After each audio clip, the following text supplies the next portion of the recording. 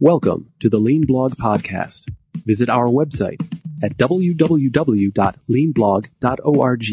Now, here's your host, Mark Graban. Hi, this is Mark Graban from the Lean Blog. This is episode number 31 of the Lean Blog Podcast for September 9th, 2007. Our guest once again today is David Meyer, the co-author of the books, the Toyota Way Field Book and the more recent Toyota Talent, which is the focus of our conversation today. I hope you enjoyed the podcast. If you have any feedback or comments, you can contact me at leanpodcast@gmail.com or via the website leanblog.org. For show notes and past episodes of the podcast, you can get to those directly by visiting leanpodcast.org. Thanks for listening. Well, joining us once again on the Lean Blog Podcast is David Meyer. Thanks for being here. Thank you, Mark. Appreciate it. We're here talking about primarily the new book, Toyota Talent, that you co-authored with Jeff Liker. I was wondering if you could give us a brief overview of the book and talk about some of the motivation for writing this one. Sure. Well, after we finished with the field book, we took a look, and in my experience with organizations, I think the biggest gap really is the development of people, and specifically training, and really the TWI approach and job instruction is the key. And we touched on it briefly in the field book, but we really didn't have enough room there to expand on it thoroughly. So I felt like it was something still missing in that arena. It's a really important process to me. It's probably the number 2 most important skill I learned at Toyota, following problem solving. So, kind of crazy. We put a lot of time and effort into the field book, and we were should have taken a break, but I felt like it was really important. So, we decided to go that route. I kind of had to talk Jeff into it.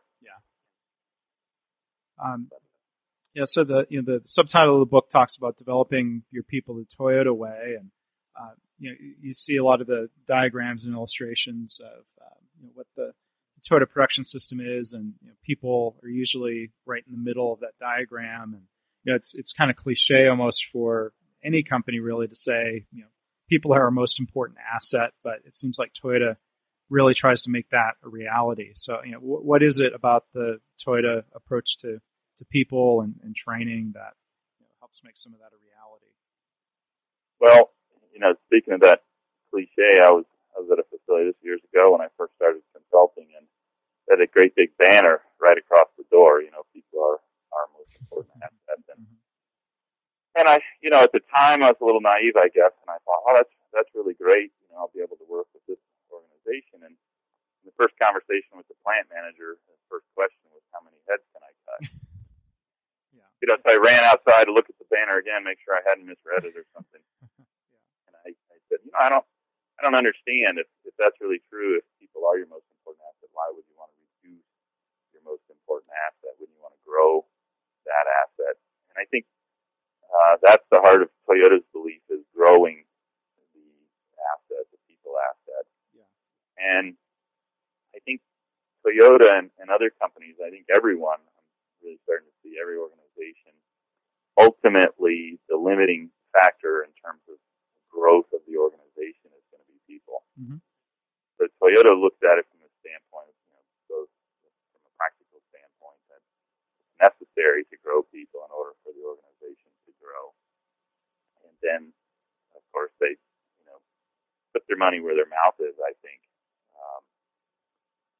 On your blog a while back, there was some discussion about Toyota being frugal or cheap, or I think. And as I went through the Toyota plant the last time, what really struck me was that they don't spend a lot of money on non-essential costs. They basically are frugal and watch the penny. So when it comes to the people side, then there's quite a bit of expenditure. Beginning with the selection process, and then there's a very extensive assimilation where people spend time learning about the company and the culture, and they do work hardening, developing their physical capabilities before they hit the line. And then when they get to the workplace, the actual workplace, there's a lot of maybe offline skills practice to learn, essential skills. There's extensive training, cross-training. And Toyota contributes $15 per person per quarter to a fund called Personal Touch, in which the employees then are able to spend that money for different things. Some of them buy pool tables. There's pool tables and basketball goals and in the plant. Right. So, I think it's done in just a number of ways. The perfect attendance ceremony is huge and expensive, but it's Toyota's way of spending to really grow the people asset. Yeah. And so it sounds like there's spending in a couple different areas. One is, some perks and benefits for the employees, and the other category seems like that big investment, that upfront, and I'm sure to some extent ongoing investment in selection and training. And it seems like some companies might balk at that, thinking, well, that's just too much money to spend. I want to hire people and throw them in to be productive right away. Mm-hmm. Well, it is. I think it's a big sacrifice, and I think it's a struggle for some organizations, especially if they're strapped for money at the time, to think about it as a long-term investment. I think what I do want to point out is Toyota isn't necessarily best in class in this area in terms of perks and things. Mm-hmm. You look at a company like Google, and right. they've got free cafeterias with all different things in the organization, but certainly Toyota is up there in terms of their commitment to the people and the growth and development of people. Yeah. And the book gives a very, very good detailed outline of the different phases of the training and development process. And you mentioned TWI, the Training Within Industry program. So I wonder if you could talk to us a little bit about how Toyota has used and adopted, or built upon that methodology. Yes. Well, I think primarily one thing that Toyota picked up from the methodology is this idea of breaking down a job, and it really comes through in two different modules: in the job methods process and in the job instruction process. Both of those are based on this 4-step methodology, and in both of those there's a lot of questioning of the detail and breaking down jobs into rather minute detail. And I think Toyota really picked up on those. Some of that history I'm not completely clear on personally, but Mr. Kato, who was the gentleman who trained me in the job instruction methodology back in 1987. He did an interview with Art Smalley, and there he talked about how the job methods process was a little bit narrow for Toyota. It didn't include concepts like tack time and flow, which Ono was really interested in.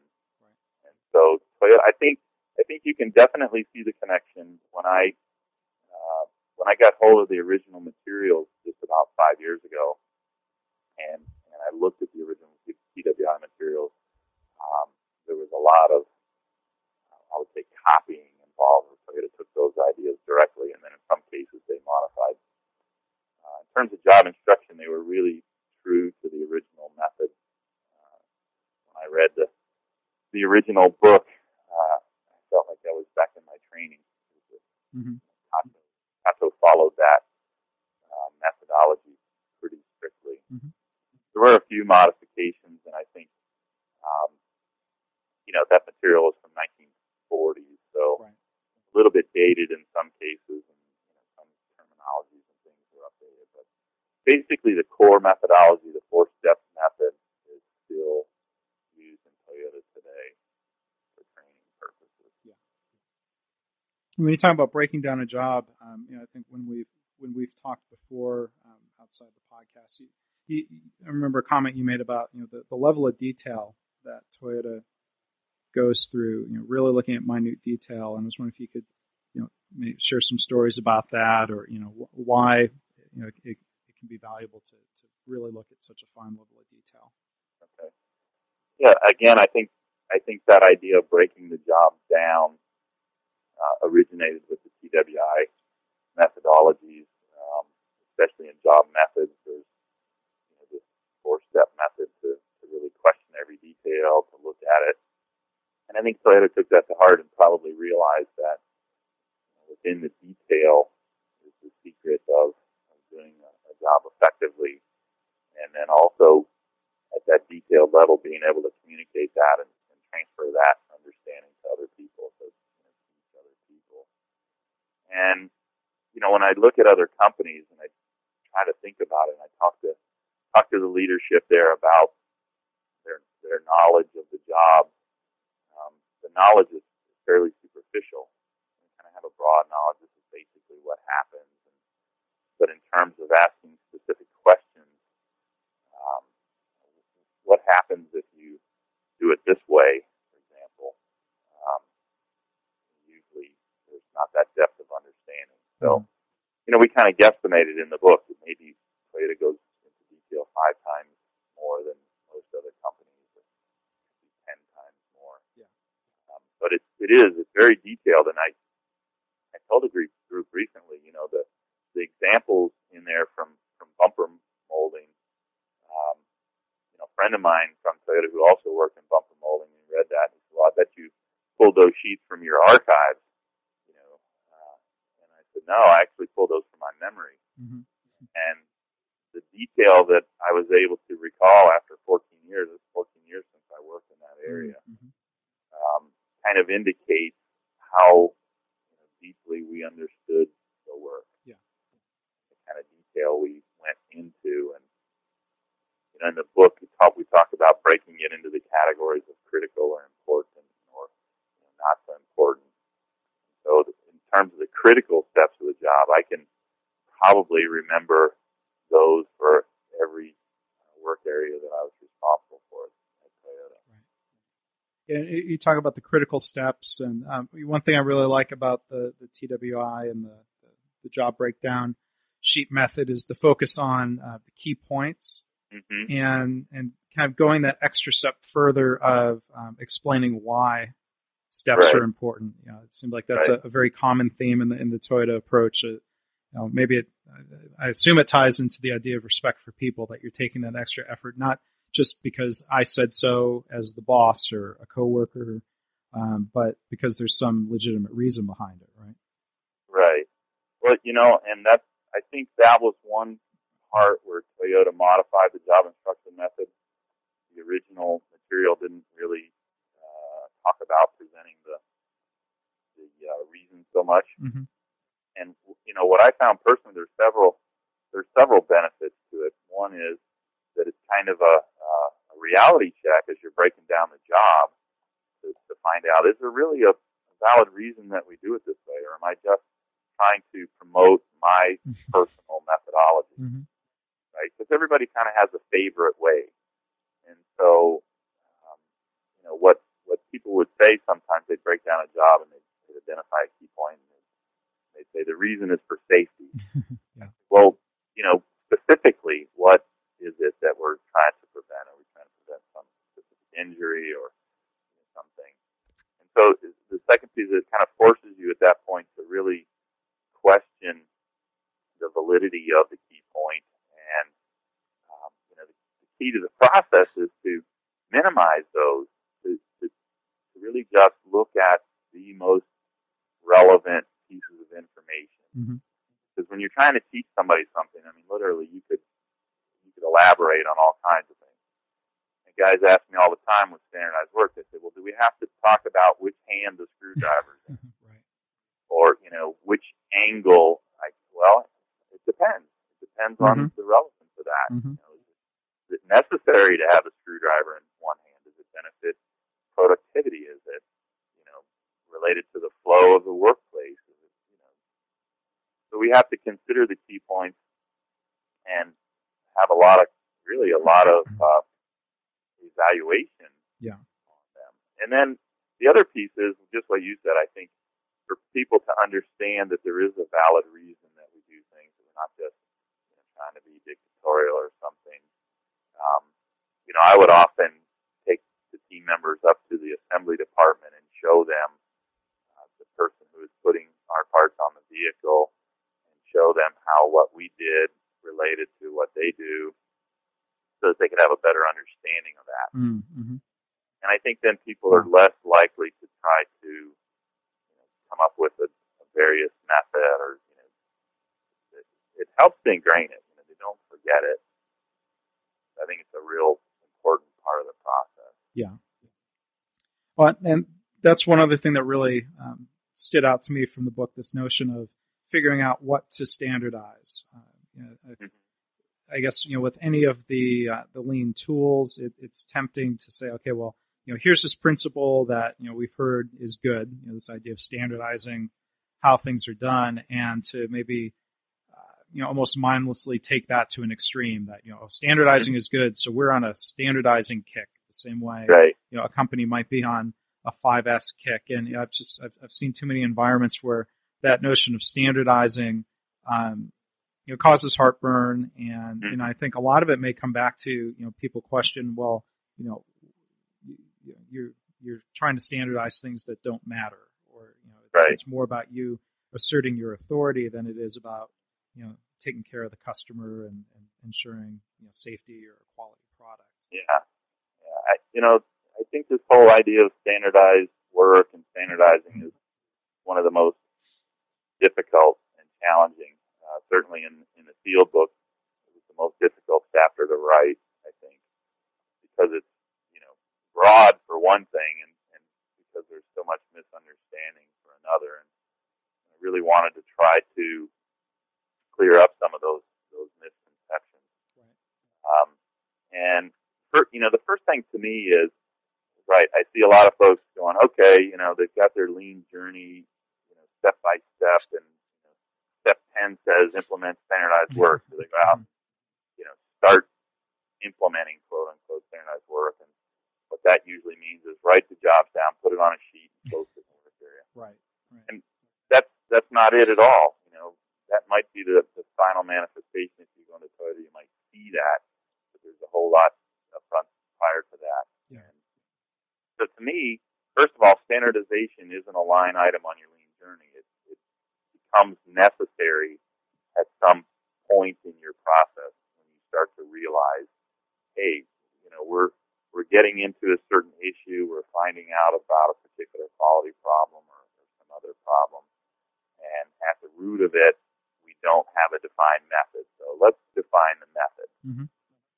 So really, it's part of the problem-solving process. Standardization is an answer to a problem. So if I don't have a specific problem, or I don't know, I have a need to begin with, I could go out and standardize a million things. I mean, literally, you could standardize until the end of time, and that would be all you would do. So you have to be very selective and make sure that it's applied to a need. The second key piece, again, is that breakdown that we talked about in the talent book, where it says, what are the critical elements of the work? Right. And I often ask groups, managers, I say, how much of your work is critical? And some folks say 100%. Mm-hmm. No way. It's just not possible that 100% is critical. So you really have to begin and kind of slice across there and take a portion and say, where do we have the greatest need? Where do we have issues in our process that we need to dig into? And then we can use this tool, this standardized work tool, to help us to resolve that. Right. So I believe it's a selective process. At some point, like in Toyota's development, 60 years or so into this process, they've spread it, across all the jobs and so forth. Right. But if you're just starting out, you have to begin with a selection process, I think. Mm-hmm. Make sure you're not standardizing the deck chairs in the Titanic while your business is falling apart. Exactly. And it's to me, I think it requires an incredible amount of time because there's typically interaction between the folks who are doing the work every day, and then most organizations I deal with, there's some discrepancies already between how people do the work, and so we need to clarify, are the discrepancies acceptable? Because sometimes they are. Standardization of work doesn't mean everybody does it exactly the same. Yeah, I mean, I guess there's a reason it's not called identical work, right? Yeah, exactly. But, when I ask the question, what does standardized mean? Usually the definition means, people say they think it means the same. Yeah. So, well, the same in terms of the critical parts or the very important parts of the work. So I give in the breakdown in the talent book, in terms of the trimming of a bumper, there were some parts of the task that had very little margin of error. They were very specific in the way they had to be done. So for those particular tasks, we couldn't allow any deviation from the methodology. Right. And in other cases, the work wasn't quite as defined as spray mold release in the mold, and your spray pattern is probably not going to be identical to somebody else's, but we need to get it close enough that we still get a good result. Right? So, and then there were some activities that were of low importance. They had a low impact overall on quality, safety, productivity. And so in those cases, it wasn't that big a deal as long as you could still meet the requirements. Right. So I think understanding that helps a lot in understanding how to approach the work and how to think about breaking it down. Yeah, one example I've thought of when you're talking about the context of what to standardize comes back to the many years I was in marching bands, and the standard work and the training involved in the marching band, oftentimes comes to a level of detail I would never ask people to specify in regular work. Marching band, they teach you always take your first step with your left foot, and that each of your steps have to be 22 and a half inches long, and it's a very precise specifications there. But from a visual standpoint, those things end up being very important, so that everybody is moving in unison, and people are moving, staying in straight lines and hitting yard lines, at the same time. But for people doing work in doing material handling or working within a hospital, it wouldn't make any difference if they took their first step with the left or the right foot, right. I would assume. Right. Yeah, I think that's a good analogy, and I think if you look in sports, particularly Olympic events, swimming, body position, exact position of the hands, all of those things can make the difference of a hundredth of a second, which can mean the difference between a gold and a silver, right? And, with a marching band, having everyone in unison is a critical part of the overall presentation. Right. So again, I think, and you said, you used the word precise, I think that the level of precision that's necessary, I think in a lot of cases people are undervaluing that, or they're not understanding it completely. There's an assumption, that's not really that critical. But then you see the end result in a high level of defects or low productivity, that sort of thing. So I think there's more acceptance overall outside of Toyota for the fact that things don't always work. In Toyota, we realize that within those details, the precision that's necessary for the consistent outcome is there. And we have to dig into those so that we get a consistent outcome. Yeah. One other thing I thought was worth highlighting from the book is the idea that job breakdown or the standard work process is something that doesn't just apply to, say, highly repetitive 40-second assembly line cycles. You shared some examples. I was wondering if you could talk about the idea of doing job breakdown and standard work for jobs that are maybe less routine. Sure. Yeah, and that's a challenge, but I learned to apply this method at Toyota, and a lot of the jobs that we had in plastics weren't necessarily the routine 55-second activities, and yet we were breaking those down and training people. So for me, we wanted to include some examples from healthcare, from outside of standard manufacturing. Mm-hmm. Even within manufacturing, I believe there's just a number of jobs. You mentioned material handling, for example, a number of jobs that aren't on that kind of tight, cyclical, repetitive basis. So, we take a look at the work. I still realize, though, that for some of the tasks, there may be some repetition to that. So we kind of start breaking it down, and we put into categories of a core task. Mm-hmm.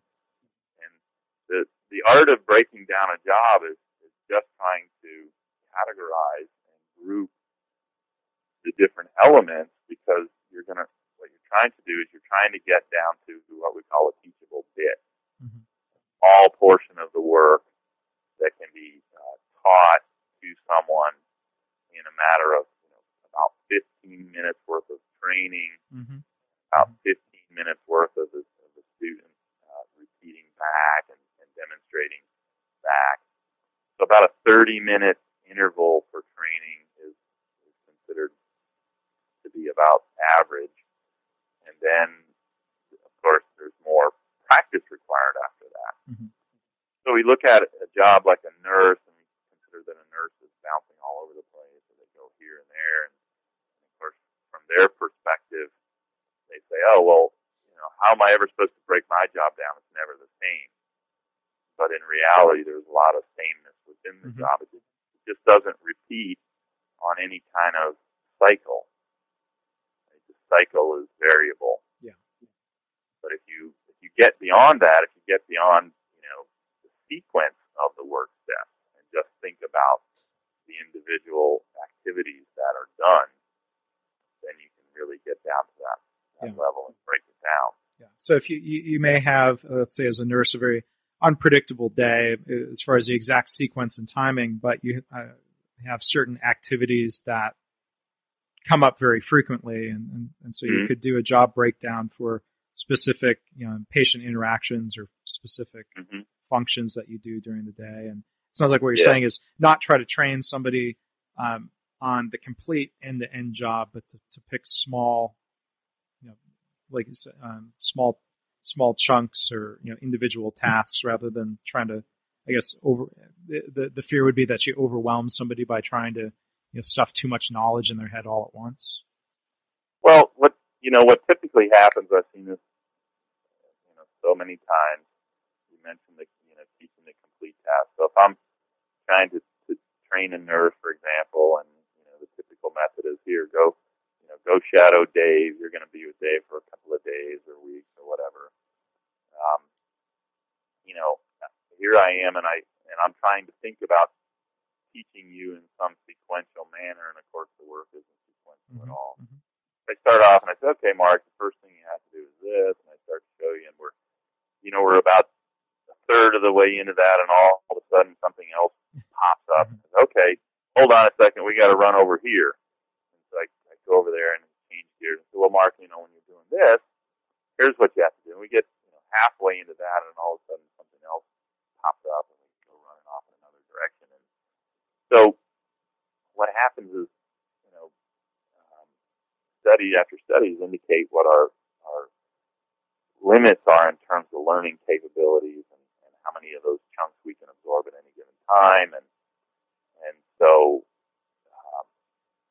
the student becomes quickly confused, first of all, because the training has gone off on 4 or 5 different tracks, and then overwhelmed, and so and don't get an opportunity then to also practice and repeat back what was learned and mm-hmm. some of those important things. So I've seen a lot of folks try to do that with a non-cyclical job is more challenging, of course, mm-hmm. because of the nature of the work. So the first thing is, when training, we have to separate ourselves from the real work at the time we're training. Because when I'm training someone, for example, training at Toyota, if I'm training on the line, I can't train you fully at line speed to begin with. Mm-hmm. And if I'm teaching a nurse, I don't want to be, in the middle of teaching you how to draw blood, and then we have to, get sidetracked and go somewhere else. Yeah. But the teaching event is a very intentional sort of event, and you kind of have to block off time and separate yourself from the real work during that event. Yeah. Well, And sometimes that's challenging. That's a big challenge. I'm not saying that that happens that way every time, but that would certainly be preferable. Yeah, I saw a blog post just a couple of days ago, the Daily Kaizen blog from the folks at the Group Health Cooperative, a hospital in Seattle that I've had here on the podcast. And they went and toured NUMMI in California. One of the things they were impressed with and wrote about was the offline, simulated, car training area. And they made a comment about, how nice it would be to have something similar to that in healthcare to coach and train, for example, an OR team working together. Mm-hmm. That was something they came away with. I don't think is happening, and well, an again, opportunity they saw. I think you have to get back to the original question of the importance of that, or the critical nature. Mm-hmm. There's too much risk involved with putting a new hire directly on the line. There's too much risk involved in shutting down the line. There's too much risk involved in terms of damaging the product or even potential injury. So the offline training is really a way to minimize that risk. It's not like Toyota looks at it, and says, "Oh, let's do it this way because there's some training advantage." I think it's more to get the basic skills mastered before you risk the chance of somebody slipping with a screw gun and scratching a vehicle, which is a costly type of error. Right? So, and the line speed is there as an issue. And so I've trained a lot of people online at rate, but the way you do that is you have to have the regular operator there to do 45 seconds of the 55-second work, and then you do 10 seconds. You teach the person how to do 10 seconds worth of work. And once they master the 10 seconds, you teach them another 10 seconds. Yeah. And then another 10 seconds and another 10 seconds. So it's a more lengthy process to teach someone online. I can actually accelerate the process by doing it offline. Yeah. So we're starting to get a little bit short on time here, David, but I was wondering if you could talk a little bit about the new Toyota plant in San Antonio, with the ramp up and training of new employees and developing of a new process. How some of the methodologies from Toyota Talent are being applied down there? Sure, Mark. Well, one thing I think is that in the San Antonio plant, of course, they're producing a new product for Toyota, the full-size pickup truck, and so I'm imagining that there's a lot of learning from the ground up in terms of the jobs and trying to do processes that Toyota hasn't done. And most of the other facilities, the product has been produced in Japan or somewhere, so they've got some prior history. So I'm sure that they're doing a lot of breaking down of the work and trying to understand the specifics there. I'm sure that they're using some of the principles in terms of training offline, or some of the newer things that they're doing in the global production center that we talked about in the book. But the other thing that's interesting is that there aren't a lot of local automotive suppliers in that region. They're going to put the plant in Texas because it's the heart of truck buying country. But there weren't a lot of suppliers there, so Toyota has kind of a different approach where they put 21 of the suppliers on site, right on the Toyota property. Several of those are within Toyota's building, and so those suppliers are very closely linked to the line, and it's creating some challenges. They receive the message to produce the vehicle about 90 minutes before the actual build, and they're producing in sequence. Many of the suppliers are kitting the products to send to the line. So in both of those cases, it requires them to have perfect quality. Essentially the quality has to be great, and the people have to be well trained. They have to have the foundations of standardized work and training in place. One of the site managers there, he said that this tight connection forces them to have to be better than anyone else. Yeah. And, I think if you look at the situation, most people would say, well, that's kind of crazy to be that tightly connected with not much protection. And I think that's precisely the idea that Toyota has there. It raises the urgency level and makes it critical. A different example of lowering the water to force them to get better. That right. I'm sure problems do occur, but they have a way of correcting that and making sure the problem maybe doesn't happen again. Yeah, definitely. There's problems that occur. It's challenging. I think it's certainly a risky proposition, but Toyota has worked to create systems to try to help alleviate some of those issues, and it does. It forces everyone there to really have to be on their game and to perform at a high level. Mm-hmm. I think that's basically the idea. Is there some short-term risk of the line stopping or things? Yes, and I think if you see anything in the news, you can see that they are experiencing some difficulties in the plant and trying to get things lined out. Yeah. But I'm sure they're working on it, and that's I guess the key of pushing towards perfection. Always working on it, right? That's right. Okay. Well, once again, we want to thank you for joining us here on the podcast. As I mentioned on the blog, I wrote a separate review. Really enjoyed Toyota Talent. There's definitely a lot of good conceptual, interesting material in there, but there's also a lot that's very practical and applicable. So I definitely recommend the book on a number of different levels. And for people listening, if you want to come to leanpodcast.org, look for the link to this podcast. I'll have links to this book and the others in the series and some of the topics that we talked about today. So, David, I want to thank you again for sharing your insights and being here with us. Well, thank you, Mark. And looking at the time now, I just realized that almost an hour just whizzed by very quickly. So I appreciate your efforts there on the blog and keep up the good work and keep us posted on your upcoming work. Well, thanks. Hopefully we'll talk to you again soon. Okay, thanks, Mark. All right, thank you. Thanks for listening. This has been the Lean Blog Podcast. For Lean news and commentary updated daily, visit www.leanblog.org. If you have any questions or comments about this podcast, email Mark at leanpodcast@gmail.com.